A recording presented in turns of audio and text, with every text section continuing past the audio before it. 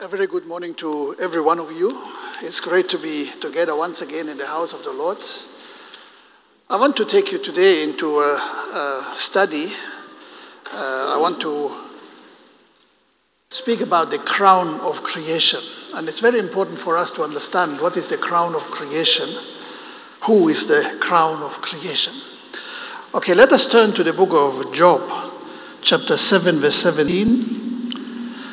The Bible reads here, "What is man that you make so much of him, that you give him so much attention, that you examine him every morning and test him every moment?"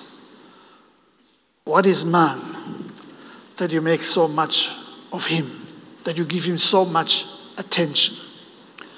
Ephesians chapter 4, verse 12, the Bible says here that the body of Christ may be built up until we all reach unity in the faith and in the knowledge of the Son of God and become mature, attaining to the whole measure of the fullness of Christ. The whole measure of the fullness of Christ. Not half, not 60%, not 75%, not even 98%, but the full measure.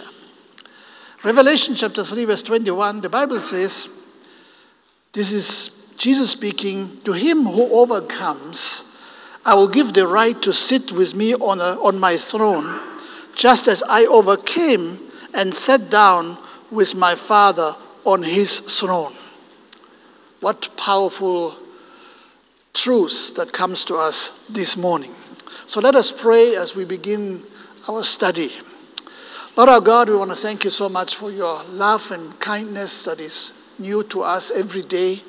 And so, Lord, we are eager to hear your word. We are eager, Lord, to receive that which comes from your mighty throne. Lord, your word says that man does not live from bread alone, but by every word that proceeds from your very mouth. Lord, and thank you that you have spoken and that you continue speaking to us even as we are going through this very lesson today.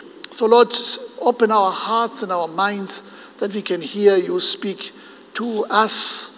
So Lord, that we can be able to put the word into practice. In Jesus' name, amen.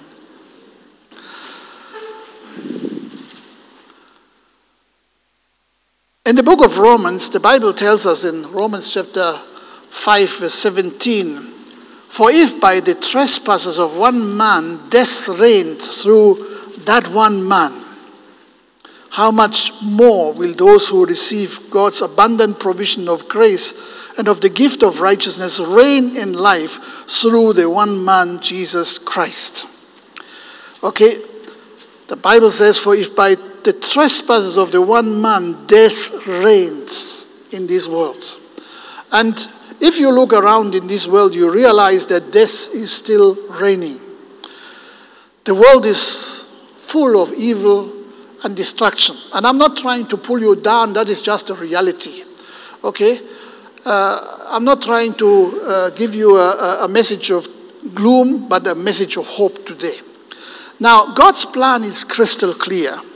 Man was created for God, and he was made in his own image and likeness. Okay, so we are not secondary, kind of creation, but we are primary creation. We are like no other creature in God's creation, made in his very own image, in his very own likeness.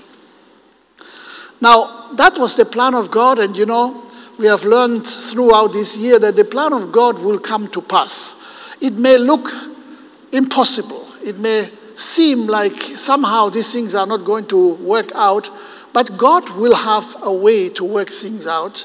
And, just like we have studied time and again, what God has said, that is what he's going to do. And that's why even the crown of creation, which is man, is going to come to its full destiny in Christ. And that's what we are going to consider today. Now, the plan, of course, that God had experienced a setback when man derailed from the course which was mapped out. You know, the book of Hebrews chapter 12 tells us that there's a race that we need to run, a race that is mapped out or marked out for us. And it's very important that we understand that. You know, most people think I need to have freedom to do what I want. But the reality is, you have no freedom to choose where you are being born. You have no freedom to choose your parents. You have no freedom when the day of your death comes. You know, there are a lot of things that you cannot decide. And in between, people think they need to have freedom to just do whatever they think is good. And of course, that freedom puts us into trouble so many times. You know, all over the world today, we are seeing all kind of challenges, all types of troubles, all types of fights and wars going on. Sometimes hot wars, sometimes cold wars, because people have mapped out their freedom according to their own wishes. And when Adam and Eve mapped out their way away from the road that God had laid down, because God laid down a road that was leading him from creation all the way to the tree of life. Because that was the desire of God, that man would have life in God, in Christ. But then, of course, they got derailed along the way. They found some fruit on a certain tree, and of course that tree was very clearly a forbidden tree. God said, do not eat from that tree. But of course there was a voice of temptation when the serpent who was used by the devil was saying, this is the fruit that you need, not anything else, but this is the fruit. And so man derailed. Man took his life and his future into his own hands.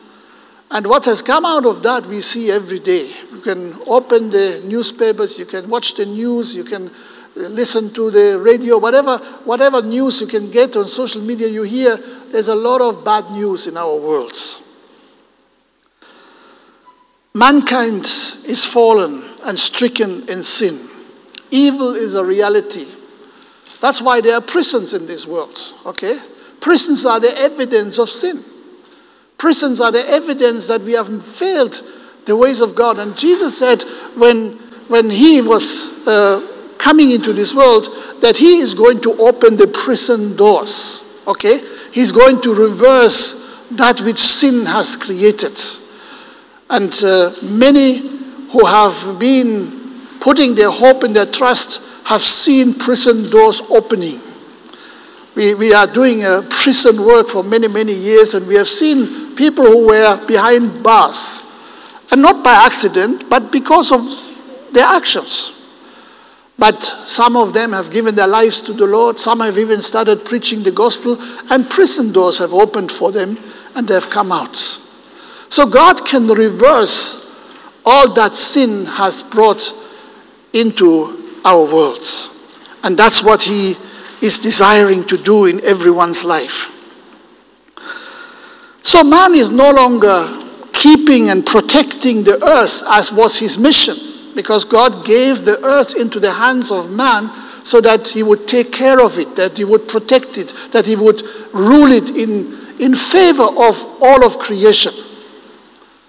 And, God created the world in such a way that everything can be replenished. Everything can be harmonious. Okay? There are some places where people have, tried to reverse the destruction that has been going on through many years. I was watching a documentary not long ago, and somebody went into a certain area which was completely destroyed because people were exploiting the ground, and all the vegetation was destroyed, and all the fish in the lakes were gone. Everything was completely dead. And this person, he took that area, he got the permission from the government, and he got that area, and he restored the ground. And that was about 12, 15 years after he had started. This place now looked like an absolute paradise. There was lush vegetation everywhere. There was the growing of different species of plants, of trees. It was just a powerful example of what can happen when we take care of the ground. So God has given us human beings charge over the earth. But unfortunately, man has been very good in exploiting the world and leaving deep craters in the ground, deep holes in the ground, and then they run away because what they wanted to get out of it, they got. I think some of you remember we had some big holes behind here in Kalingalinga where people were just digging out the gravel, and when everything they thought they could take, they left everything like that. And then, of course, when the rain comes, there's flood. Now people have built there, but some of the buildings are in dangerous places because the world was destroyed. Now, God has given us charge over these worlds. And God has given us the ability to make this world a paradise. But that is only possible if we ourselves get changed. If we are no longer selfishly seeking our own desires and our own benefit. Because that's the reason why these things get so much destroyed. So the selfishness of man makes him careless about others and about the creation of God as well. Many of the waters of this world are depleted of fish because people do not want to give creation a chance to replenish itself. Every now and then we have a fish ban where people are not supposed to do fishing at certain seasons because that's a breeding season, so that there is no fish stock going to come back into the lakes. But people don't want to follow that. They don't realize that by their selfishness they destroy their future. And this is true in so many different areas. Look here today, many of our treasured animals have really dwindled to such an extent that a number of them are threatened by extinction, and some of them have been extinct because man is so selfish. People are looking for ivory, and even so the ivory is just small. They're not hesitating to kill a big animal like an elephant or a rhino in order to get that ivory because of their selfishness, because of the money they think they can make out of this. And yet God has called us to take care of his creation, to rule this creation, to be there for the good of this creation, to protect it. So, earth produces plenty for everyone. But the wickedness of the world, the wickedness of human beings has created an imbalance. And that imbalance put our planet into trouble. We do not give it a chance to breathe, to replenish. And the result is climate change, is droughts, floods. And of course, God predicted that in his word.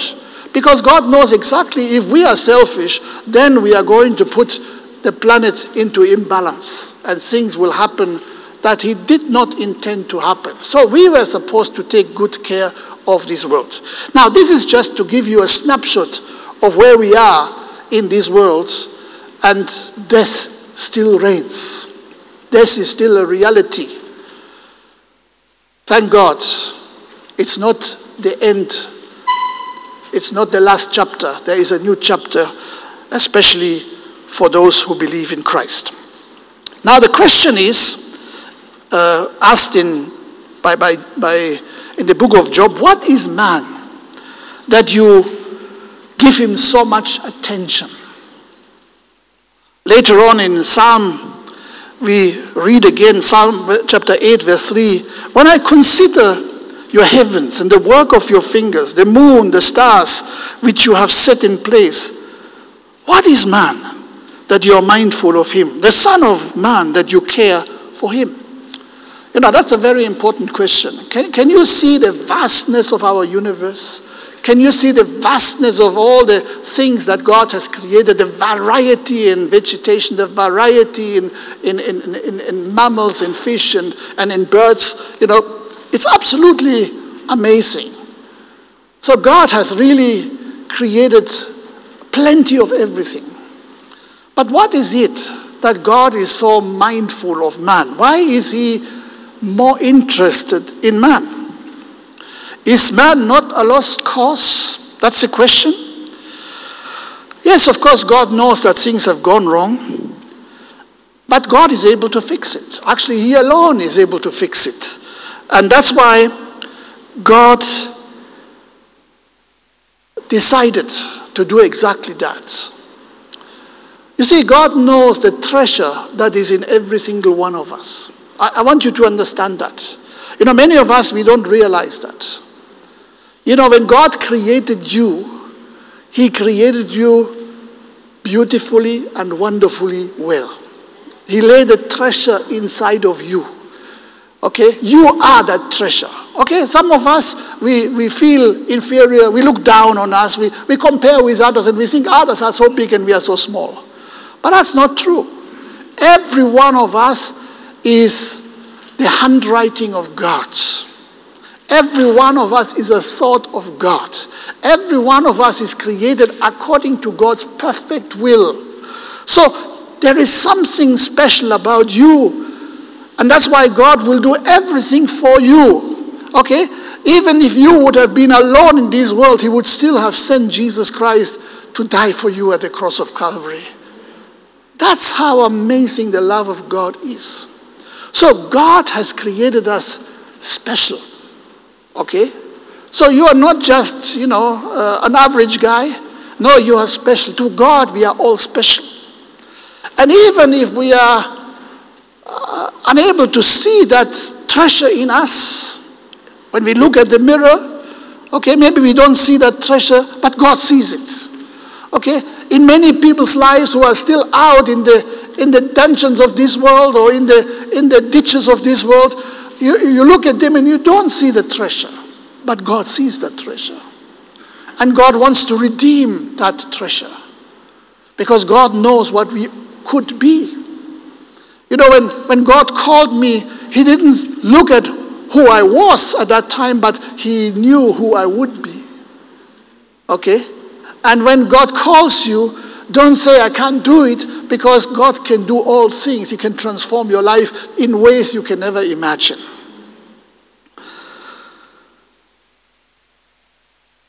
So his love redeems us from all calamity, from all sin and all negativism that we have been coming into this world with and living in this world in.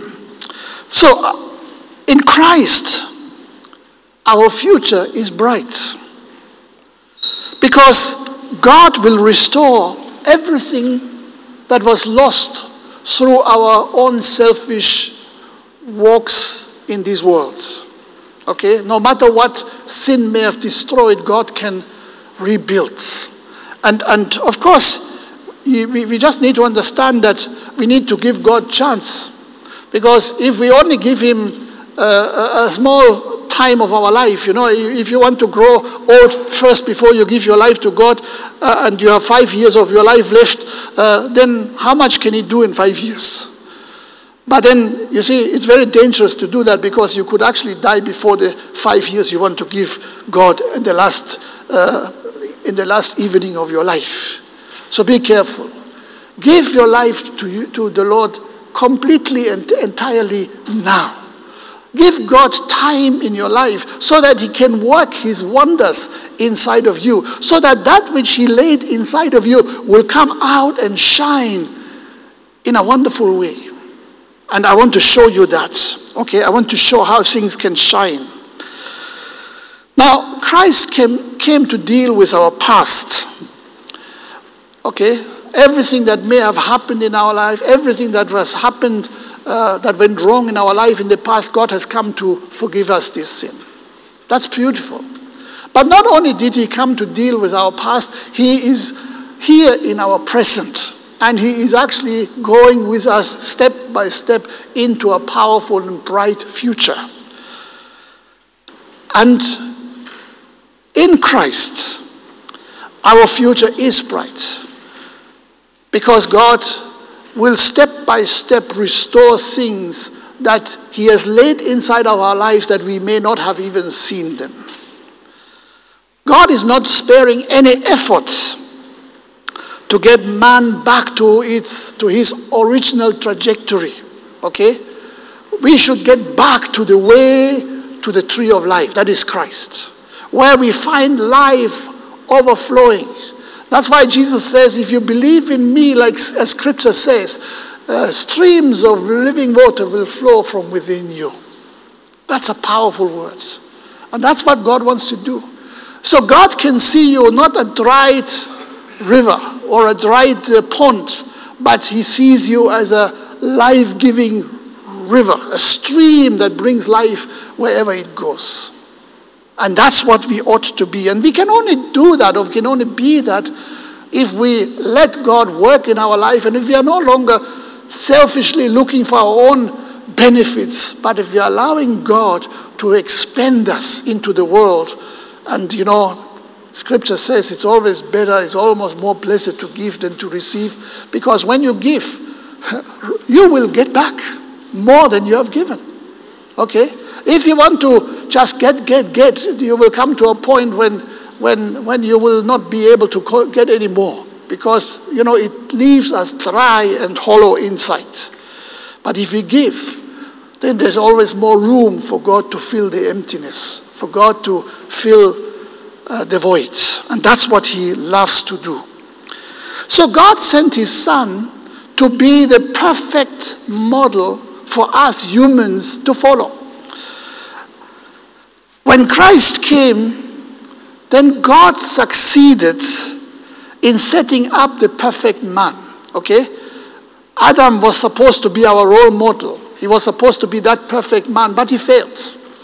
And the Bible says because he failed, we all were sucked into a bottomless pit of sin and unrighteousness. But when Jesus came, God gave us the abundant provision of grace in Christ.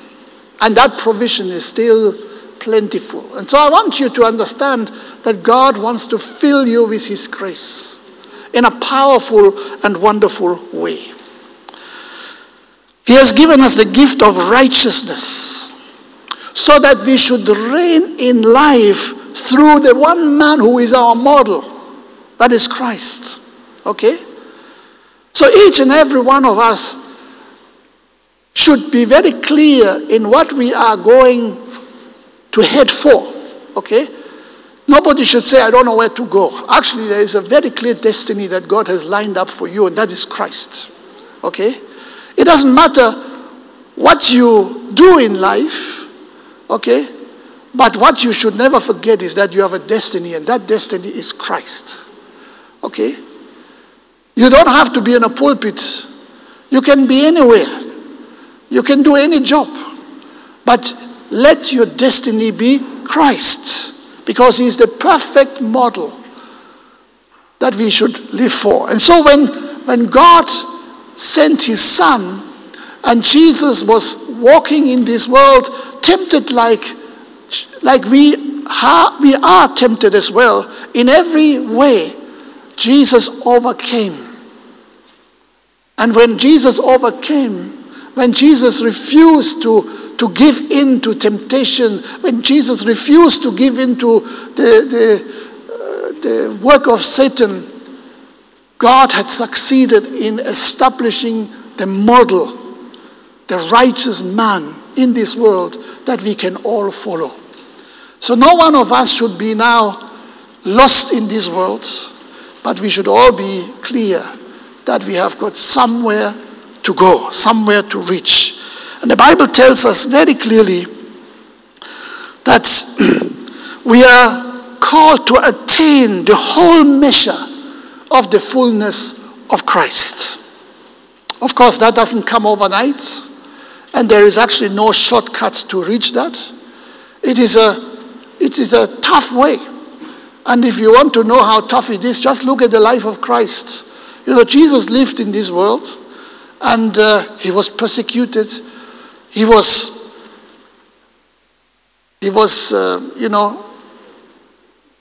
looked at as a chief demon. They said he is betraying people, he's doing this and the other, a lot of things. And of course, eventually, they came for him like a criminal. And not only did they arrest him like a criminal, but they nailed him to a cross like a chief criminal. There were two people around him who were definitely having a problem with the law, who came into conflict with the law. And one of them says, we are here because of our deeds. But he said, but this man has done nothing wrong. In fact, if it was for his deeds, he should have been rewarded. He should have been praised. He should have been given a lot of accolades because of the many good things that he has done while he was here on earth. But Jesus laid down his life. And remember, Jesus was tempted in everything just like you and me. But he did not give up. And that's why he made a way. We can walk in his footsteps. It's much easier when we walk with him, because then you are not facing all the hindrances of this world. When you are driving behind a big truck, then your car is consuming less fuel, because the wind is not going to restrict your vehicle as much. But even better, if we are walking in the footsteps of Christ, we are protected. We are safe as we walk with him. So let's understand, God dealt with our sin. He forgave us. There's no question about it. He forgave us what is in the past, and he will even forgive us whatever we do wrong in the future, which does not mean that God gives us a free sheet of doing whatever we want to do. No, we need to change our lives. And the Bible tells us that we need to get sanctified. Now, you don't get sanctified automatically. Sanctified means that we are being changed step by step, day by day, a little more into the nature of Christ. Okay? Yesterday, I was writing a letter. If you want it, you can get it. And I was saying that the book of 1 Corinthians says that love always protects, always trusts, always hopes, always perseveres. Always. Imagine, always. And you may say, but that's impossible. We are human beings. We have got failures. We have got weaknesses. This is impossible. And yet what is impossible with man is possible with God. And we are on a trajectory of transformation, of change. The Bible says without sanctification, no one will see the Lord. Now, it's all good and nice if you have come to the Lord, if you have received salvation for your sin. But if you are not changing, not transforming, you're not changing into the nature of Christ. And that's what we require. We all need that. We can't do without. So God is busy working in each and every one of us to build us up. Even through the battles that we are facing, God is building up our life. You may not like what you're experiencing, but God has designed it for a purpose.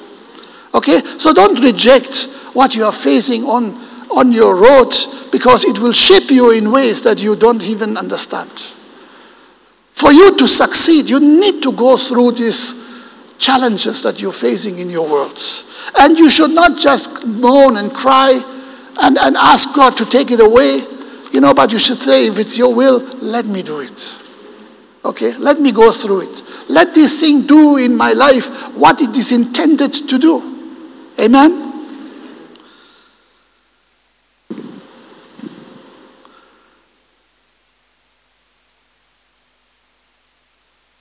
me take you to the book of James, Ephesians rather, Ephesians 4 verse 15. The Bible says here, instead speaking the truth in love. I want to underline that, speaking the truth in love. We will in all things grow up into him who is the head, that is Christ. From him the whole body, joined and held together by every supporting ligament, grows and builds itself up in love, as each part does its work. Now that's an amazing revelation.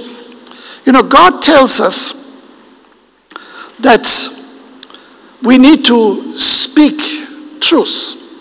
You see, nothing that God does will be done without his truth.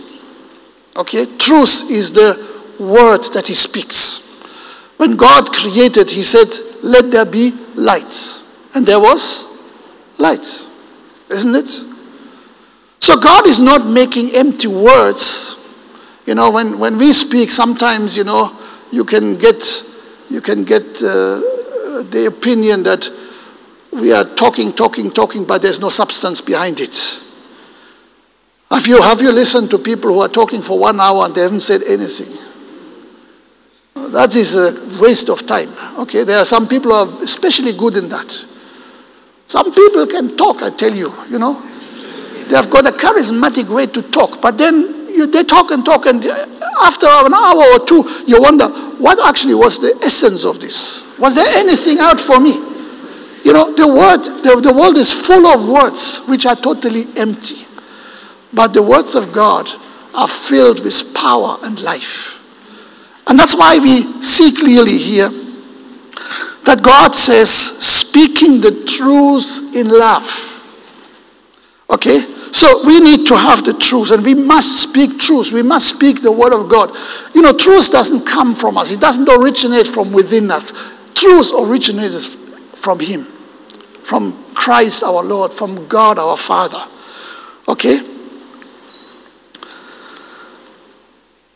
But then, truth must not be handled carelessly. Because some people, they think they have the truth, but they don't handle it in love. And the Bible is very clear that we must speak truth in love. Okay, now what does this result into? So often the church and even believers are found on the wrong side of the equation. Remember the story of Jesus being in the temple, and as he was in the temple, all of a sudden there was a lot of commotion around. And as he was wondering what was going on, there was a crowd of people who brought a woman into the temple and just threw her down on the floor in front of Jesus. And then, of course, they began with their accusations. This woman what? This woman is this. Okay, she was an adulterous woman. And yes, even Jesus did not say, no, it's not true what you're saying. Actually, he knew that what they were saying is true. So this woman was caught in adultery. The question is, why did they only bring the woman? If they were able to catch the woman, why not the man? Okay? So already they were not in truth. They were claiming to speak for the truth, but they were not in the truth. And so many times we are claiming to be in the truth, but if we don't have love, then our accusations are useless. Okay? And in fact, the truth should not make us judgmental, but the truth should make us loving. Okay? And that is what is wrong in the world today. We are seeing a lot of sad situations in the world happening.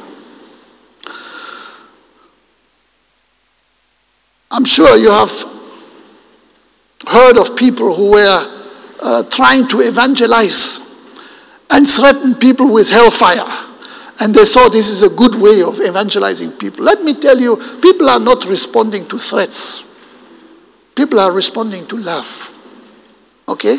And we need to reach out in love to people. Love is a universal language everybody understands. If we really reach out with true love, then we will have open hearts, because people long for love. People are hungry for love. People are looking for answers in these worlds. And yet, many of us, we are so good in accusations. We are so good in breathing fire on the sinners. Now, Jesus told us that he has come as the doctor to bind up the wounds of those who are sick. Amen? He has not come for the righteous, but he has come for those who are in need, for those who need help. And we need to make sure that we are walking in the same footsteps of Christ.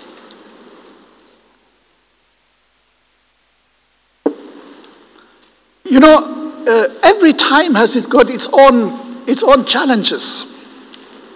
And it seems we Christians, we always fall into the ditch again and again and again. I was watching a news item the other day. There was a story about Ghana. And in Ghana, now they are trying to bring laws which are going to threaten people who are living gay or homosexuality with amazing tough sentences. And unfortunately, this is driven by churches. And again, these churches are driven by some, overseas agencies who are having an agenda to push this matter forward. Now, you see, the truth is the truth. And the Bible tells us that God has made us male and female, and that man shall leave father and mother and be joined to his wife. That's the normal way of fellowship and relationship. We know that. Now, if people are failing to do that, and of course it happens everywhere in the world. Some people say this is an African, this is not happening in our world. It's happening here too, okay? Now you may say, okay, let's eradicate these people. But are you going to shoot everybody who is a sinner? Do you know that the biggest sin is not homosexuality? The biggest sin is not stealing? The biggest sin is not killing? Do you know what the biggest sin is? Okay? What is the greatest commandment? Let me say it the other way around. Love the Lord your God, okay, with all of your strength, with all of your ability, with all of your mind. So if this is the greatest commandment, then what is the greatest sin? Failing to love Jesus, isn't it? But then we fail to love Jesus, but at the same time we are trying to retaliate for people who are not like us. Now, listen, I'm not the judge of this world. Neither should anybody be. You know, what is right and wrong, it is determined by Scripture. And I'm not going to say this is right when the Scripture says it's wrong. But at the same time, I'm not condemning those who have fallen, those who have gone astray. You know, this woman that was lying in front of Jesus, she was guilty. She couldn't even plead for mercy because, you know, the evidence was overwhelming. The witnesses that were around her were too many. What could she say? And you know what Jesus did? Jesus did not judge her. Even so, Jesus is the righteous judge. But then, you know, Jesus came into this world and he said, I have not come to judge the world, but to save the world. Amen? Judgment will come. It will come at its own time. God has reserved time for judgment, but it's not today. Okay? Unless God decides to judge a certain thing at a certain time. It may be today. But we are still in the time of grace. And so this woman was in front of Jesus, and of course, he could have judged her, that lady, and says, okay, you did what you were not supposed to do. You broke the law, and she had no words. She couldn't say anything. She couldn't defend herself. But you know, instead of dealing with this woman, Jesus is now dealing with the guys who are accusing. Okay, and it's very dangerous to be an accuser, especially to be an accuser of the brethren. Because don't forget, whenever you are pointing a finger at the other fingers are pointing back to you. Okay, you may point at somebody, but 3 fingers at least point back to you. So 3 times as much as you're accusing somebody else, you are accusing yourself. Okay? So these men, they were 100% sure that Jesus would be forced to finally do what they wanted him to do. Okay, go and stone her. In fact, they had the stones in their hands. They would have stoned her right there inside the temple. And Jesus was kneeling down and he was writing on the ground. Okay? I'm sure there was good dust there to write on. Okay, he didn't have a pen. He didn't need one. But he used his fingers and he wrote things into the ground, into the dust of the ground. The Bible doesn't say what he wrote. Okay? We don't know. We have no clue what he was writing. But then, when he rose up again, he was able to stand confronting the accusers. I'm sure that he was writing probably from the biggest to the smallest, all their sins on the ground. Okay? That's just my own take. I don't know. I cannot say this is the word of God, but this is what I think. What else would Jesus have written on the ground? So he looked at these guys, those who made the most noise, and he said, okay, thief.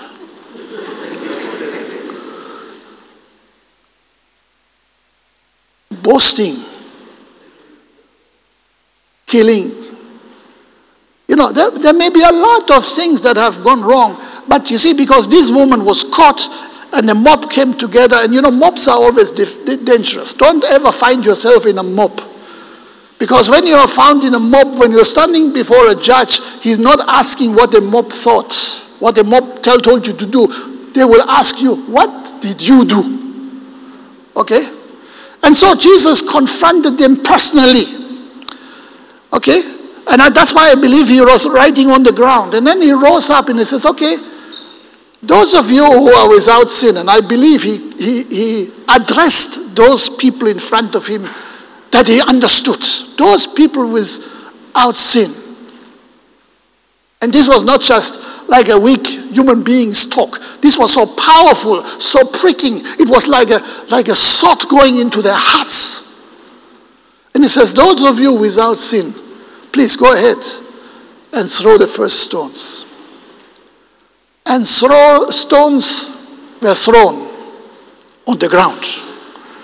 Boom, boom, boom. They dropped on the ground. Because all of a sudden these stones which they wanted to kill this sinner with were so hot in their hands that they couldn't hold him anymore. And the Bible tells us that from the biggest to the smallest they left. Those who had the biggest problems with their wrongdoing, they knew. It was burning inside of their heart. All of a sudden the accusations came back to them and they walked out. Until no one was left. These were self-righteous people, you understand? They wanted to judge. And we see that today in our world. Even if you're a child of God, don't be a judge. You're not appointed to be a judge. You're not appointed to be self-righteous. You're not appointed to lift yourself above others. Actually, you are appointed to be a servant of all. You're supposed to humble yourself and help those people who are in need. But we seem to get this thing wrong. Okay? And unfortunately, I hear very, very sad voices of leaders in our nation, which are very frightening. So let's stand for the truths spoken in love. Amen? Spoken in love. That means Jesus came to be our servant. He humbled himself to serve us. He could have been our ruler. He could have been our judge. And when finally all of these people had gone and the woman was alone there, Jesus was counseling her and says, okay, don't do this anymore. Okay? And he says, where are your judges? And she said, well, I don't know. I'm surprised. I'm wondering also, what is going on? I saw myself as sure that, these are my words. This is what I'm imagining. You understand? I'm sure I'm a dead person. And now my accusers are gone. And Jesus said, okay, I will also not judge you. The only one who had the right to judge was Jesus. But he didn't do it. Jesus was the righteous judge, is the righteous judge. He had the right to speak judgment over her, but he says, I'm also not judging you. So now go and sin no more. Amazing. You see, this is how Jesus opened the doors for people who have got great value, because God saw the value even in this woman. He saw the treasure in this woman like in everybody else.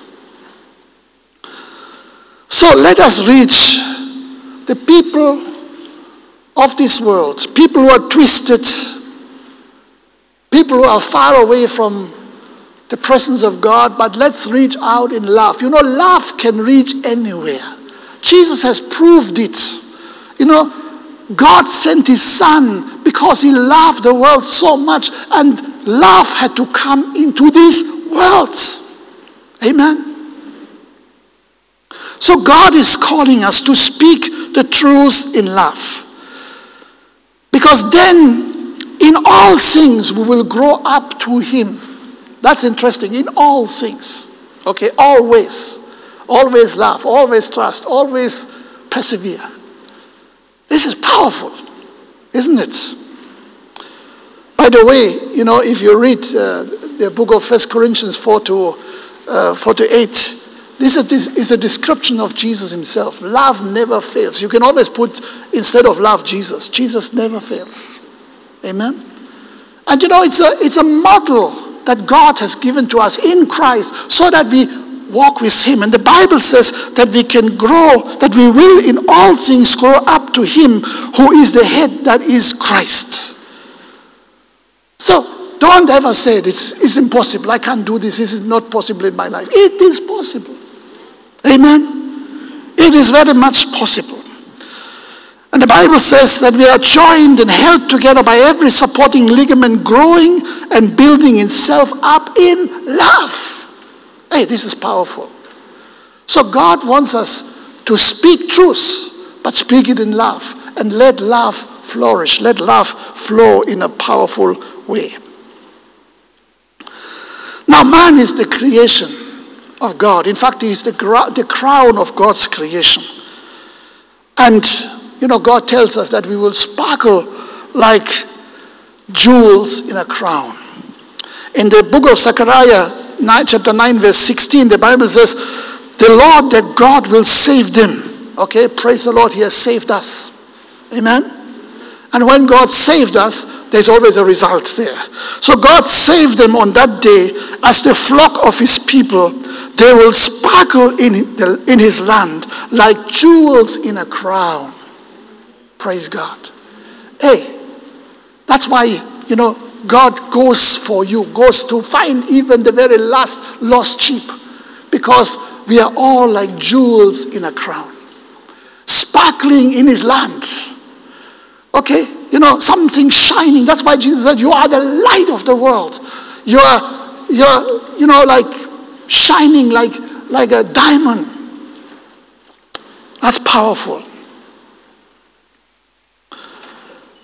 Now let me quickly read a few verses from the book of Isaiah chapter 62. Verse 1. The Bible says, for Zion's sake I will not keep silent. For Jerusalem's sake I will not remain quiet, till her righteousness shines out like the dawn, her salvation like a blazing torch. Okay, in case you don't know, Jerusalem, that is us. Okay, it's not a city somewhere in the Middle East. No, the New Jerusalem is us, the body of Christ, the church of the living gods. Amen? And the Bible clearly says that we are to shine, we are to shine out like the dawn, like a blazing torch. The nations will see your righteousness and all kings your glory. And you will be called by a new name. Okay? You will be called by a new name. Listen, are you interested to understand your new name? Okay? You will be called by a new name that the mouth of the Lord will bestow. You will be a crown of splendor in the Lord's hand, a royal diadem in the hand of your gods. Hey, are you hearing? This is God's truth spoken in love. God has a wonderful future for each and every one of us. And then Scripture says, no longer will they call you deserted or name you your land desolate, but you will be called Hephzibah and your land Beulah, for the Lord will take delight in you, and your land will be married. As a young man marries a maiden, so will your sons marry you. As a bridegroom rejoices over his bride, so will your God rejoice over you. Praise God. The Lord will take delight in you. You see, this is why God sent his Son. This is why no effort was too much in order to bring us back from our fallen state, far away from the living God, back to the heart of God, so that we can be restored, so that we can be able to come back to the original intent of our God. James chapter 1 verse 12 says, blessed is the man. Okay, blessed is the man. I mean, we all want to be blessed, huh? Many people, they are saying, Pastor, pray for me that I'm blessed. But listen, blessed is the man who perseveres under trial. So if I ask for your blessings, then I must ask for trials to come so that you can learn to persevere. Simple. You don't believe me? Read it.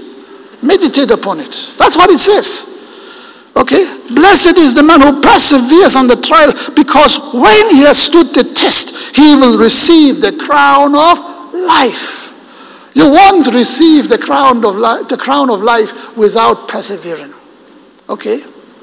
You see, life has a destiny, and the destiny is in Christ. And in Christ, we are going to be lifted up to that position that God has created us for. We are part of the family of God. We are created for God to be with him forever and ever. And like we have read in the book of Romans, that we have God's abundant provision of grace and the gift of righteousness, so that we reign in life through the one man, Jesus Christ. Amen. So that is what God has for us. Revelation chapter 3 verse 11 says, I'm coming soon. Hold on what you have.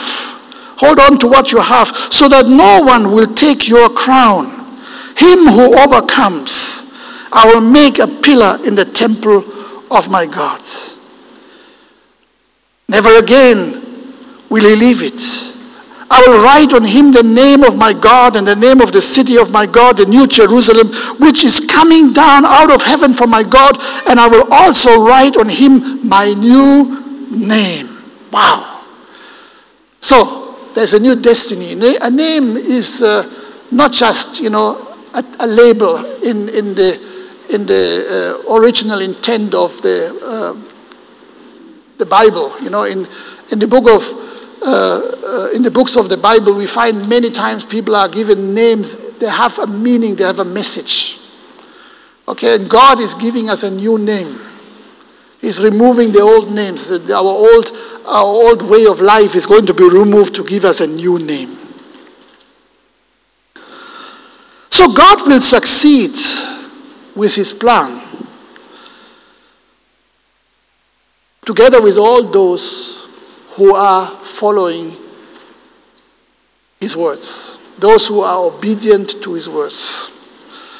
For eternity to come, we'll be able to enjoy the fellowship with our Creator. And if we remain in Christ, like a branch remains in the vine, then we will continuously receiving the flow of life from Christ himself. We'll continuously receiving the blessings from above.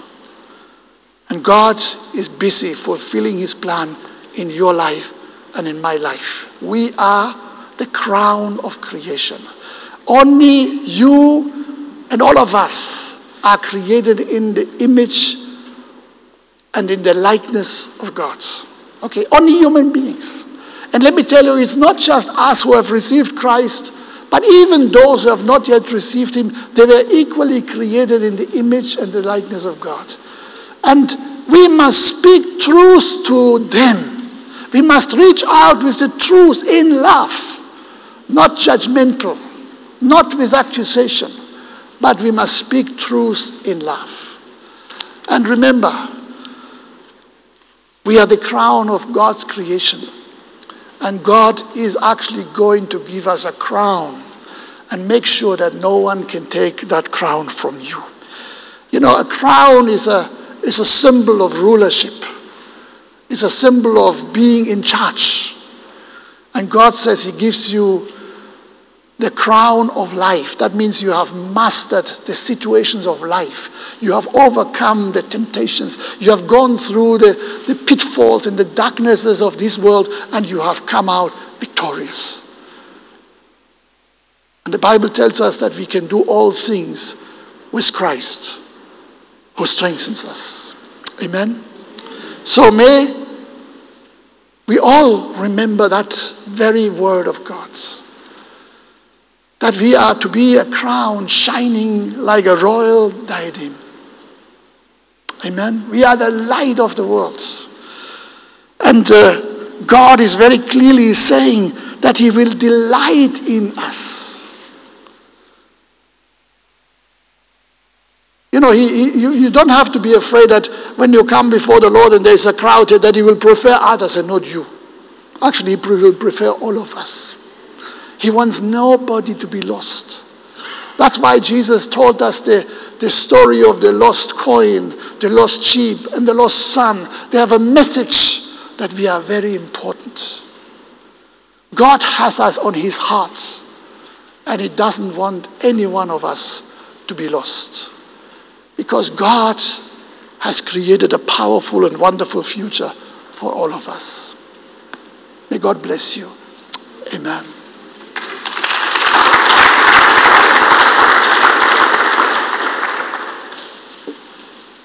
Let us pray. Lord our God, we are so grateful for the truth of your word. Lord, you have emphasized that we have value, that we mean a lot to you. Lord, that you are willing to transform and change our life from what we used to be into something powerful and something valuable for you. Thank you, Lord, that you have created us beautifully and wonderfully well. Your word says that every day is written in your book. Lord, you mean well for each and every one of us. You have got a great future prepared for us. Help us, Lord, not to get derailed like Adam did. Not to miss our destiny as we have so many times done before. But Lord, that we are lining up to the word of truth, that we are following the example of Jesus Christ, that we walk in his footsteps, and Lord, that we will be transformed day by day into the very nature of Christ. Thank you, Lord, that you have given us a very clear picture, a very clear model, a very clear revelation in Christ, that we can be like him and rule with him and reign